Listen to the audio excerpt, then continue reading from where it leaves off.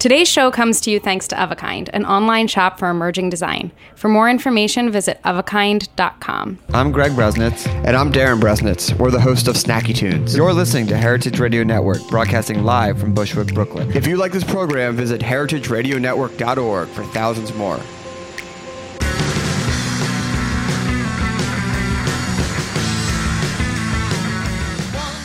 Hi, and welcome to After the Jump. I'm your host, Grace Bonney, and today we're coming to you live from Roberto's in Bushwick, Brooklyn. You can listen to After the Jump live every Wednesday at 1 p.m. on heritageradionetwork.org or download the podcast on iTunes anytime.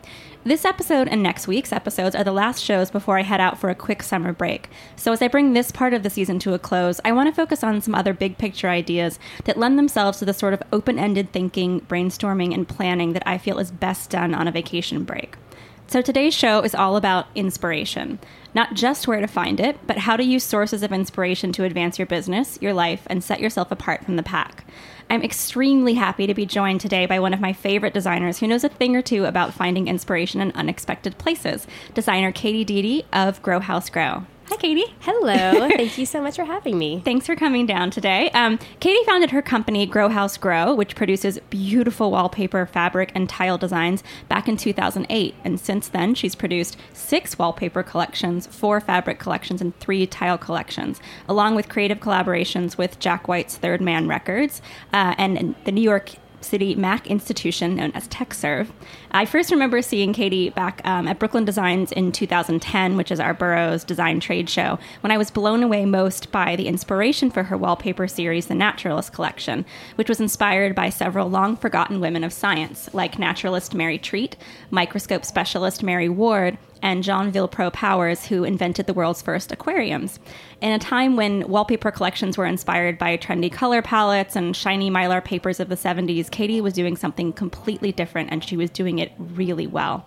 So Katie, I want to get into that first collection a little bit, but let's back up a little and talk about how you got started. What did you study in school, and what inspired you to start a wallpaper company? In school, I went to a women's college in Atlanta that was kind of small, called Agnes Scott College. I'm wearing my class ring right now. Very proud of it. And so my degree was kind of an umbrella degree in studio art. And from there, I took a focus in illustration. And I went that direction because my mom is a professional storyteller and children's book author. So when I was growing up, I had books everywhere. I was going to storytelling festivals. My mom, we would sneak into like abandoned train stations and she'd tell us stories. We had like a pretty fun... That's incredible. pretty fun childhood. So I think all of that fed into my desire for narrative in my artwork. For that same reason, I would go to a museum and I would see modern art or contemporary art and say, well, it's really pretty, but like, what's the story? Like, why did they make this? So I took illustration, with that kind of story element with the art as a direction I wanted to take, and moved to New York to pursue freelance work. And I hated it. I really just found fulfilling someone else's creative image seriously uninspiring. And so the way that I kind of discovered wallpaper, I had taken a few of my drawings, I guess, like some illustrations I had done, and I'd scanned them into Photoshop, and I was messing around with them, and I'd accidentally mirrored 2 of them. And I remember thinking, like, wow, that looks really good. That's kind of a pattern. And then I realized for the first time in my life, which is completely ridiculous because I was like 24, that I loved pattern. It's like, how do you go your whole life and not realize this is your passion? But I felt this big light bulb like over my head. It was the cartoon light bulb. It really hit me. And so I thought, well, what can I put pattern on? I was like, wallpaper. And then I was like, how in the world do you make wallpaper? So from there, it took me 2 to 3 years to put out my first line because I knew nothing about wallpaper. How did you start? Well, back up a little bit. How did you even start learning pattern stuff? We've posted like pattern tutorials on our blog before, and people love it, but I think it's so much more difficult than I think people realize. It is. It's really hard. And my background is not in pattern making, which is kind of, maybe it allowed me to pursue it without restraint, without sort of a history of understanding how it technically works. So I would take design elements and illustrations that I would make, and I would put them into Illustrator, and in the beginning, just tediously line everything up until I learned all the shortcuts. But it was super tedious. And really, I sat down with my brain and I fought it out. But it took years. There are easier ways to do it. But I think that just proves anyone can make a pattern if they want to and if they're so inclined. What makes a good pattern to you? I see a lot of bad ones out there. So what separates the good from the bad for you? The number one thing for me is whenever I see a wallpaper or a pattern somewhere, the one thing that immediately strikes me is whether I feel like it's handmade or not.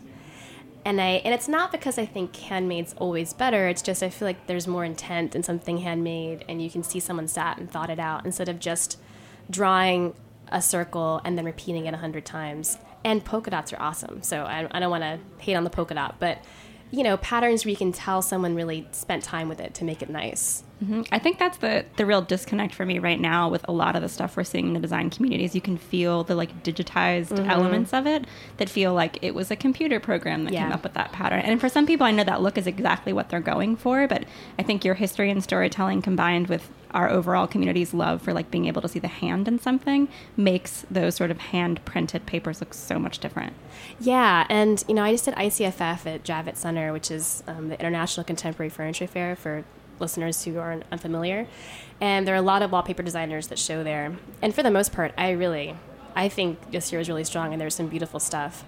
But I can tell, I can walk by a booth and in 2 seconds say, oh man, why didn't they just spend 5 extra minutes making this theirs, making this something beautiful instead of saying oh, this will sell, this is a nice color.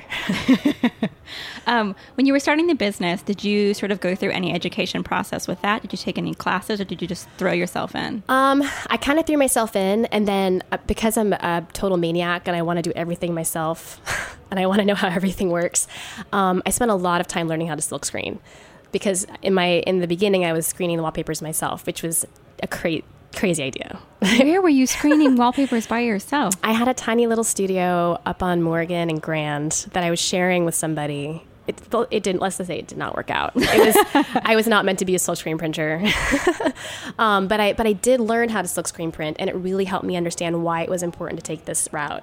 And so that's the biggest thing I did. And other than that, I just did lots of research on wallpaper history, patterns from around the world, tried to figure out, I did lots of mind maps, which I think is very helpful when you think you have an idea but you don't know where to go with it, is you basically take a word.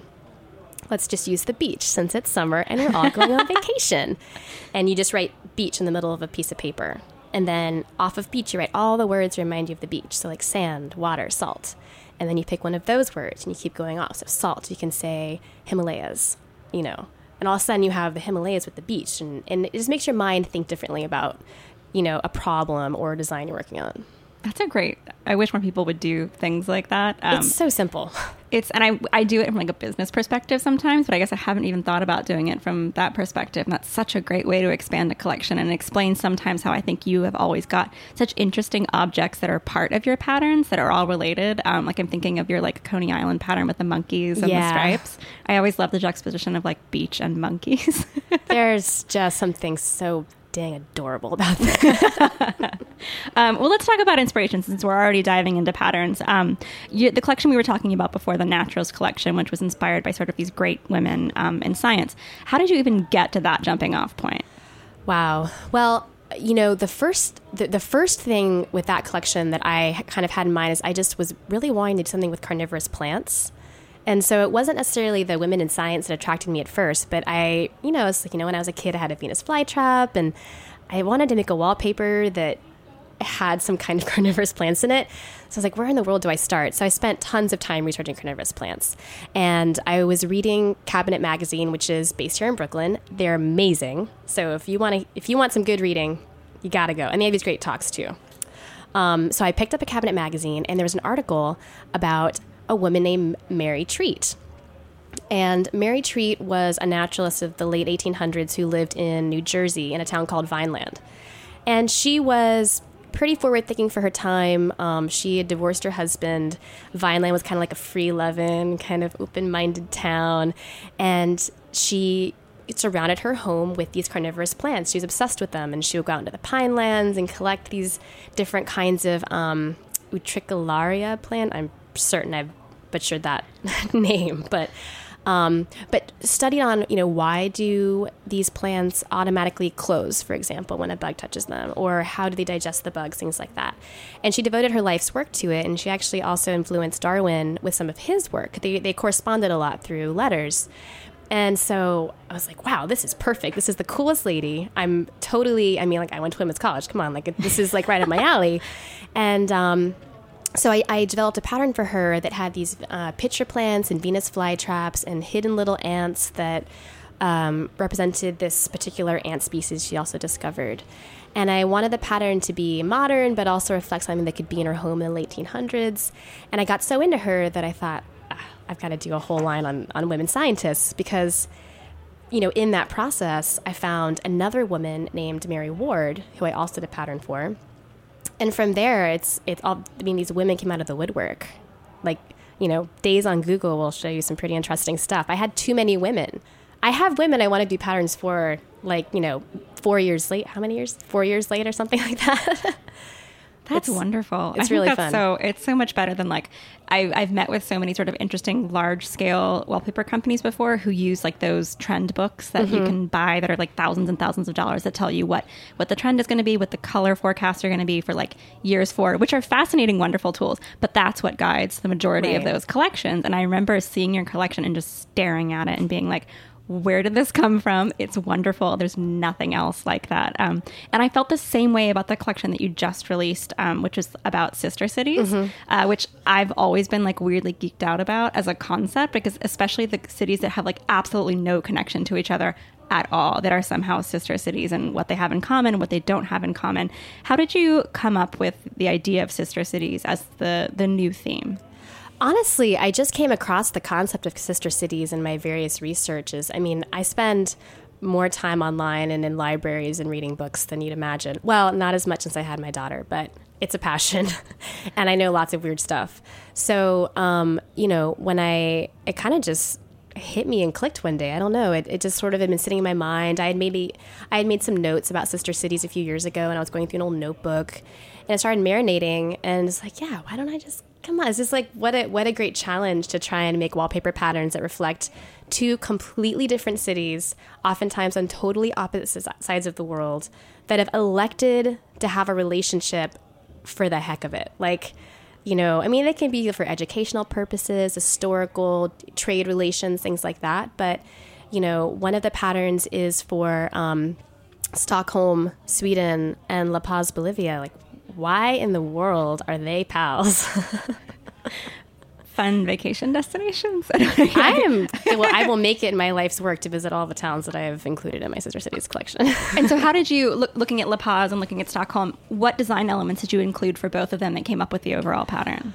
Well, Stockholm was pretty easy because Scandinavian design is just unbelievable. Historically, contemporary. It's just, they make beautiful things. They have a way of seeing the world so simply and elegantly that is really, it's hard to replicate. And I've always been a big fan. So I know I wanted something very simple. And then for La Paz, I went to the international school in Atlanta for high school, and I had a friend from Bolivia, and I remember sitting at his house, and they had these big coffee table books of Bolivian landscape. And I could not believe how beautiful it was. It looked like Iceland, but it was another planet. It's very otherworldly. So I guess the land really kind of stuck in my mind. And I knew that La Paz was surrounded by mountains and hills. It's a very hilly area. So I thought about doing really simplified, kind of little mountain peaks. They look like little half arrows. It's sort of like a play on a dot, I would say, like a polka dot pattern. That's what I was talking about earlier. And I incorporated the two to make something really, really simple, which isn't totally my style. It's actually hard for me to make things very simple. So I'm very proud of it. No, it's great. I remember seeing it and thinking this is such an interesting spin on what you typically do, which is so illustrative and highly detailed, but such a wonderful spin on that. And I think it's great that you're able to couch that within collections that do look like what I typically associate with your style, but it still all makes sense. Thank you. I love it. Before we take a break, I want to ask you a little bit about libraries, because you've been mentioning so much about books and research, and I think that's one of the things we'll dive into a bit more after the break. But I would love to hear about what are sort of the first things you do when you start researching. For example, like if you need to find out about La Paz, what's your sort of process for starting the research? Well, before I had my daughter, it was a little easier to spend 10 hours a day not moving with a stack of books. So, these days I do a lot of my research online, mainly because it's just easier for me. And, from the online perspective, the New York Times Historical Archives are amazing. You can put in any keyword and get, some of the newer articles you have to pay for to read, but so much interesting stuff. And the style of writing back there is just hilarious. So I find a lot of inspiration there. I do often try to steer clear of design resources. I'm really afraid of, like you're saying that some of the larger companies have these trend books. That's the opposite of what I do. I'm so afraid of copying somebody or being influenced by somebody during the design process that I'll take a walk. I'll take a shower. I'll spend time in my brain. I walk around the city and get inspiration. I love, love, love, love, love libraries. So, I'll pick some random books that get me excited. I'll make some notes, do some mind maps.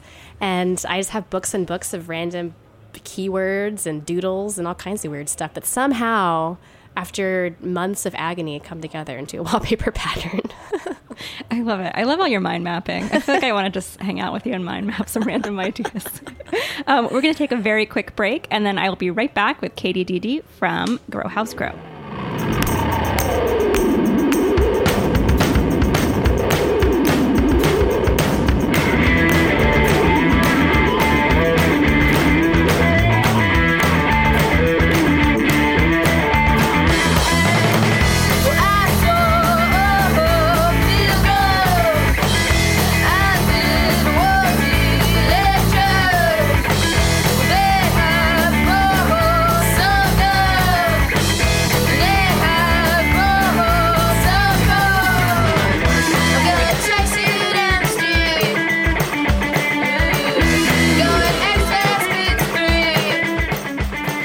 Interested in emerging design? Check out Of a Kind, a site that sells the pieces and tells the stories of up-and-coming makers.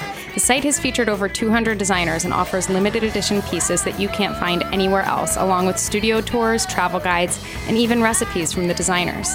To find out more, head to ofakind.com and sign up for the site's newsletter.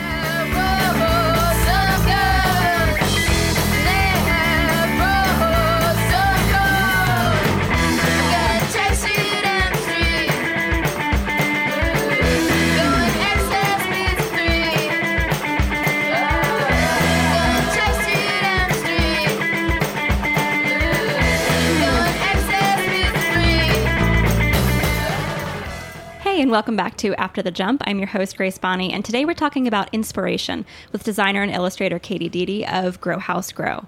Before the break, we were talking about the early days of your business and the inspiration behind your first several wallpaper collections, but I want to jump into some broader issues that we kind of all deal with when trying to stay inspired and find sources of inspiration. And we talked about the library a lot, and you talked about Cabinet Magazine, which is fantastic, and their talks. What are sort of your top 3 go-to resources for inspiration, whether they're online or in person?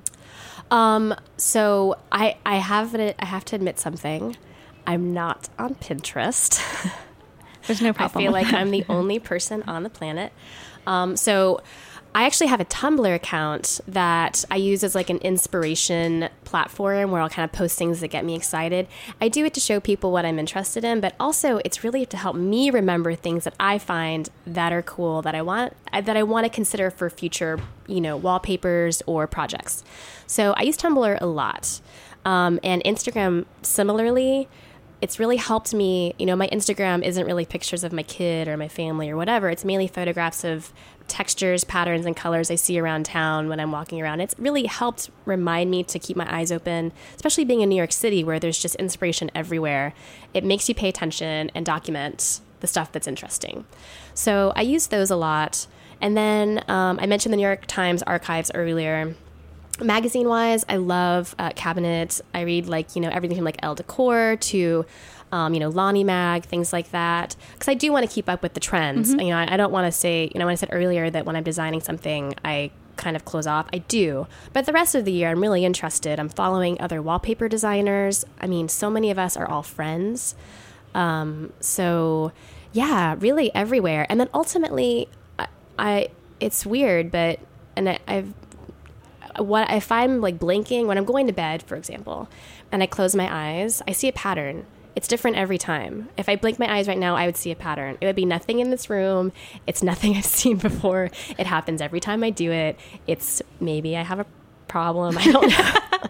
Maybe it's just spending so many years concentrating on pattern work, but a lot of it's in my head too. And I think as a designer, you really have to trust yourself and you have to make something that's exciting to you. So if you're just spending time researching things that are trendy or things that are cool, that's great. But what is going to get you going and make something really special? And it's all in your head. Mm-hmm. One thing I'm always curious about when talking about designers that are sharing sources of inspiration, especially like on Instagram and or Tumblr or whatever platform you're using, is how do you decide what you're going to share versus what you don't share? Because I think sometimes if you're sharing it and not getting to that collection, do you worry about somebody else finding it? Or Yes, I actually do not share everything.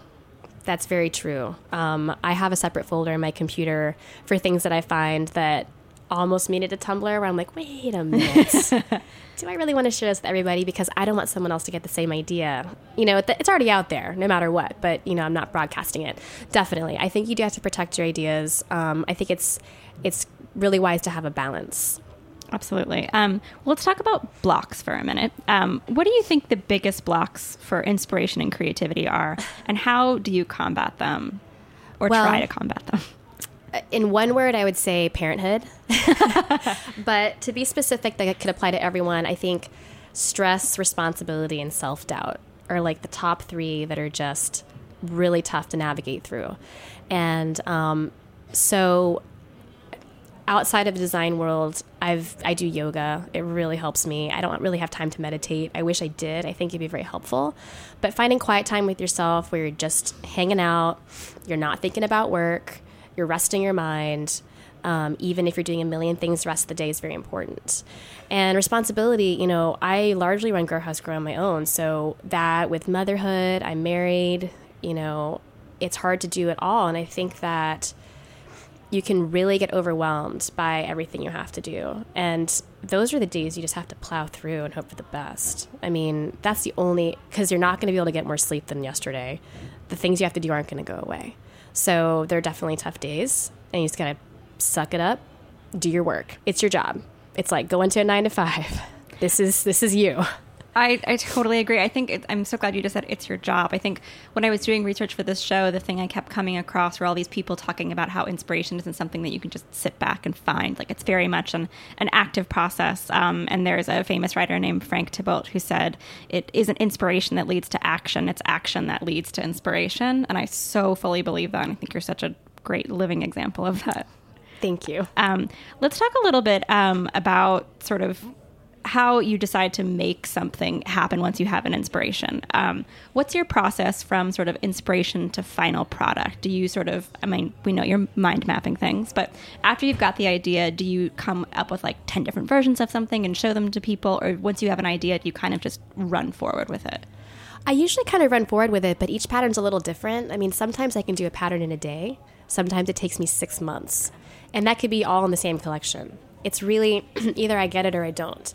And I know it's not right until it's right. So usually I'll do a lot of sketching, drawing, and then put it into Illustrator. I redraw everything in Illustrator by hand so that it still feels handmade.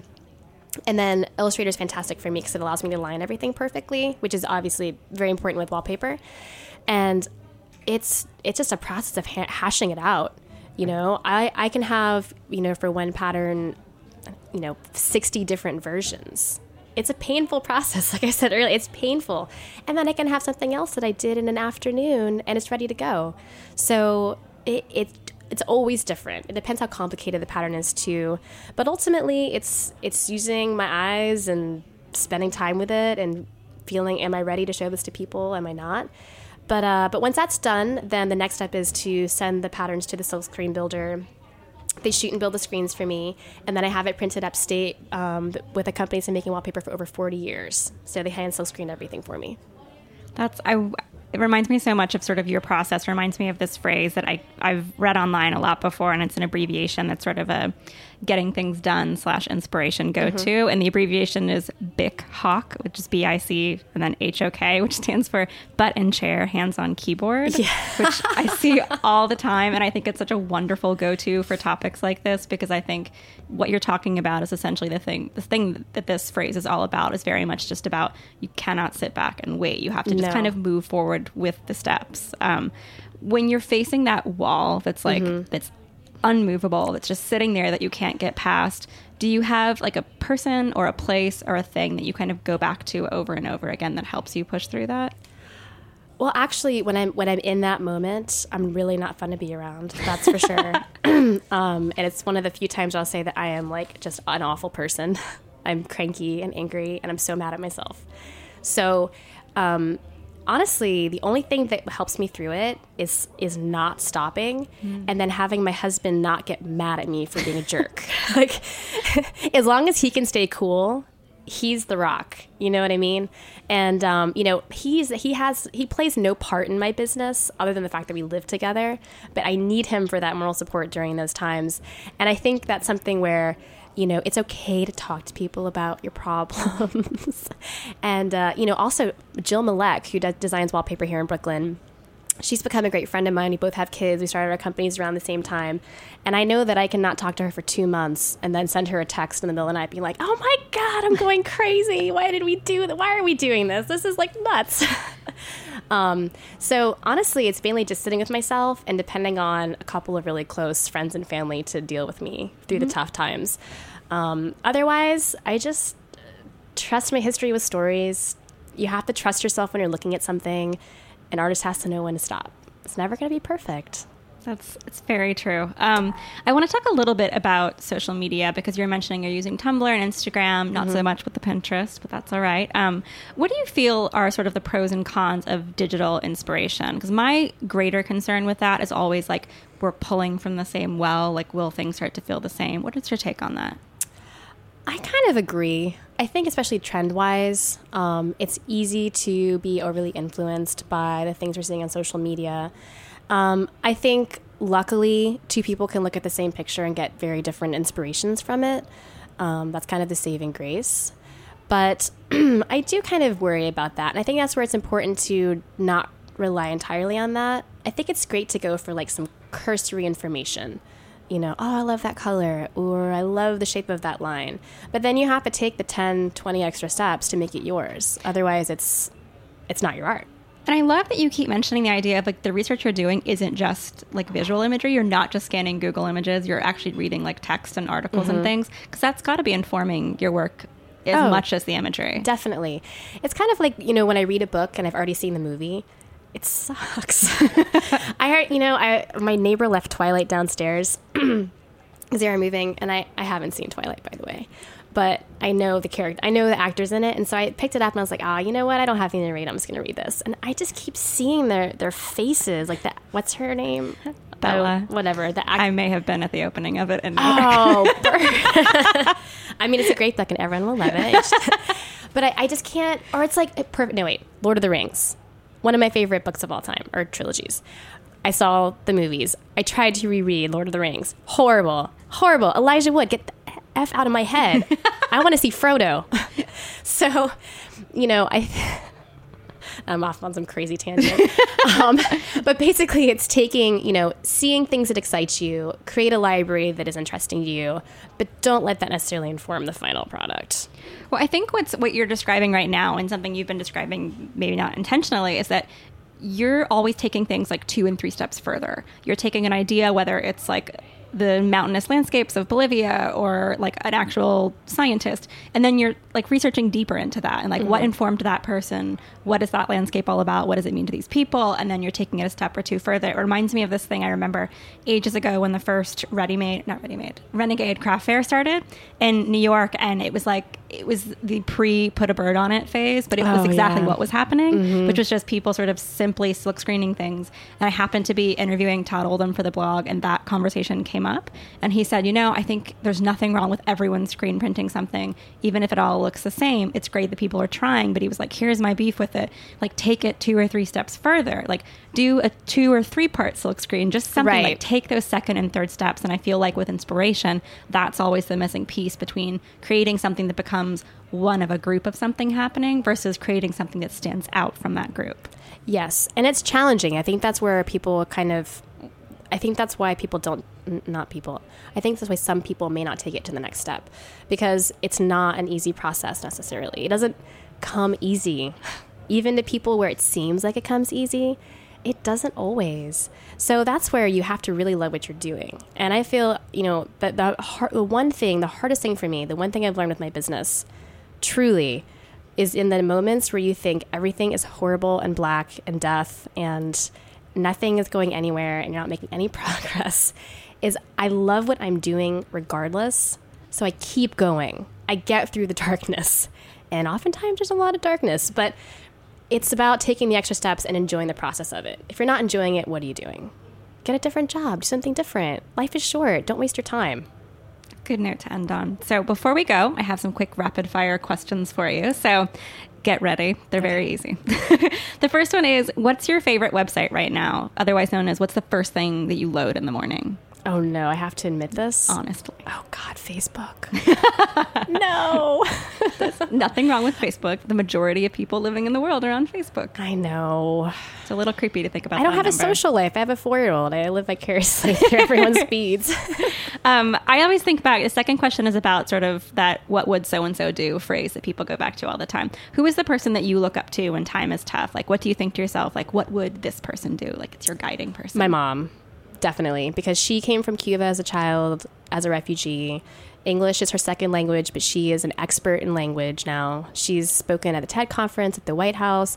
She taught herself, she became a professional storyteller because she wanted to in Georgia and made a living at it and decided to write children's books and did it and has won all kinds of awards and is a professional at this crazy job that nobody does. Who's a storyteller? Your mom. My mom. So my mom, definitely. That's wonderful. What's a brand that you can't get enough of? Ooh. Could be anything. Food, clothing, design. Okay, this is lame because I think I need more coffee. I love Tom's. My favorite toothpaste and deodorant. Oh, I'm thinking shoes. That's good that you were. I was thinking, like beauty products. Yes, natural. That's a bad answer, but that's all I got right now. No, it's not. I think it's good. What's your favorite Instagram feed or trend? Design sponge. No, you have to give a real answer. I really like. There's a woman named Justina Blackney. Mm-hmm. Blakely or Black? Yeah, something like that. Sorry, Justina, if you're listening, but she just does beautiful photography, and she was doing a lot of these florals and plants on black that were stunning, and I don't want to admit may be inspiring something down the road from Grow House Grow. She's got a great eye. So I am always happy when I see something on my feed from her. Last one. What is a trend, style, designer, brand, something that you hope makes it big this year? It's probably because of a personal connection, but I really love Avery Thatcher's Juju papers. Not only is she awesome, but her work is just really hers. It's fresh. It's super fresh. Super fresh. It's got old, it's new, it feels now, but has like a history to it. And she's a great person. I have to say Juju papers. Totally agree. Katie, thanks so much for being here. Where can everybody find you online if they want to get in touch? growhousegrow.com. Perfect. Thanks all of you for listening. And I want to end the show with a thought from composer John Cage, who said, "Begin anywhere." I think today's show really boils down to the idea of not being afraid to start being inspired from the moment you wake up. Whether you're taking photographs of your morning walk or flipping through photo albums at home, inspiration is everywhere. And the more that you can take time out of your day to pay attention, the more likely you'll be to discover an idea that sets you apart and sets you on your way toward creating something special and unique. Thanks so much for listening, and we'll see you again next Thursday. Thanks for listening to this program on heritageradionetwork.org. You can find all of our archived programs on our website, or as podcasts in the iTunes Store by searching Heritage Radio Network. You can like us on Facebook and follow us on Twitter at heritage_radio. You can email us questions at any time at info@heritageradionetwork.org. Heritage Radio Network is a nonprofit organization. To donate and become a member, visit our website today. Thanks for listening.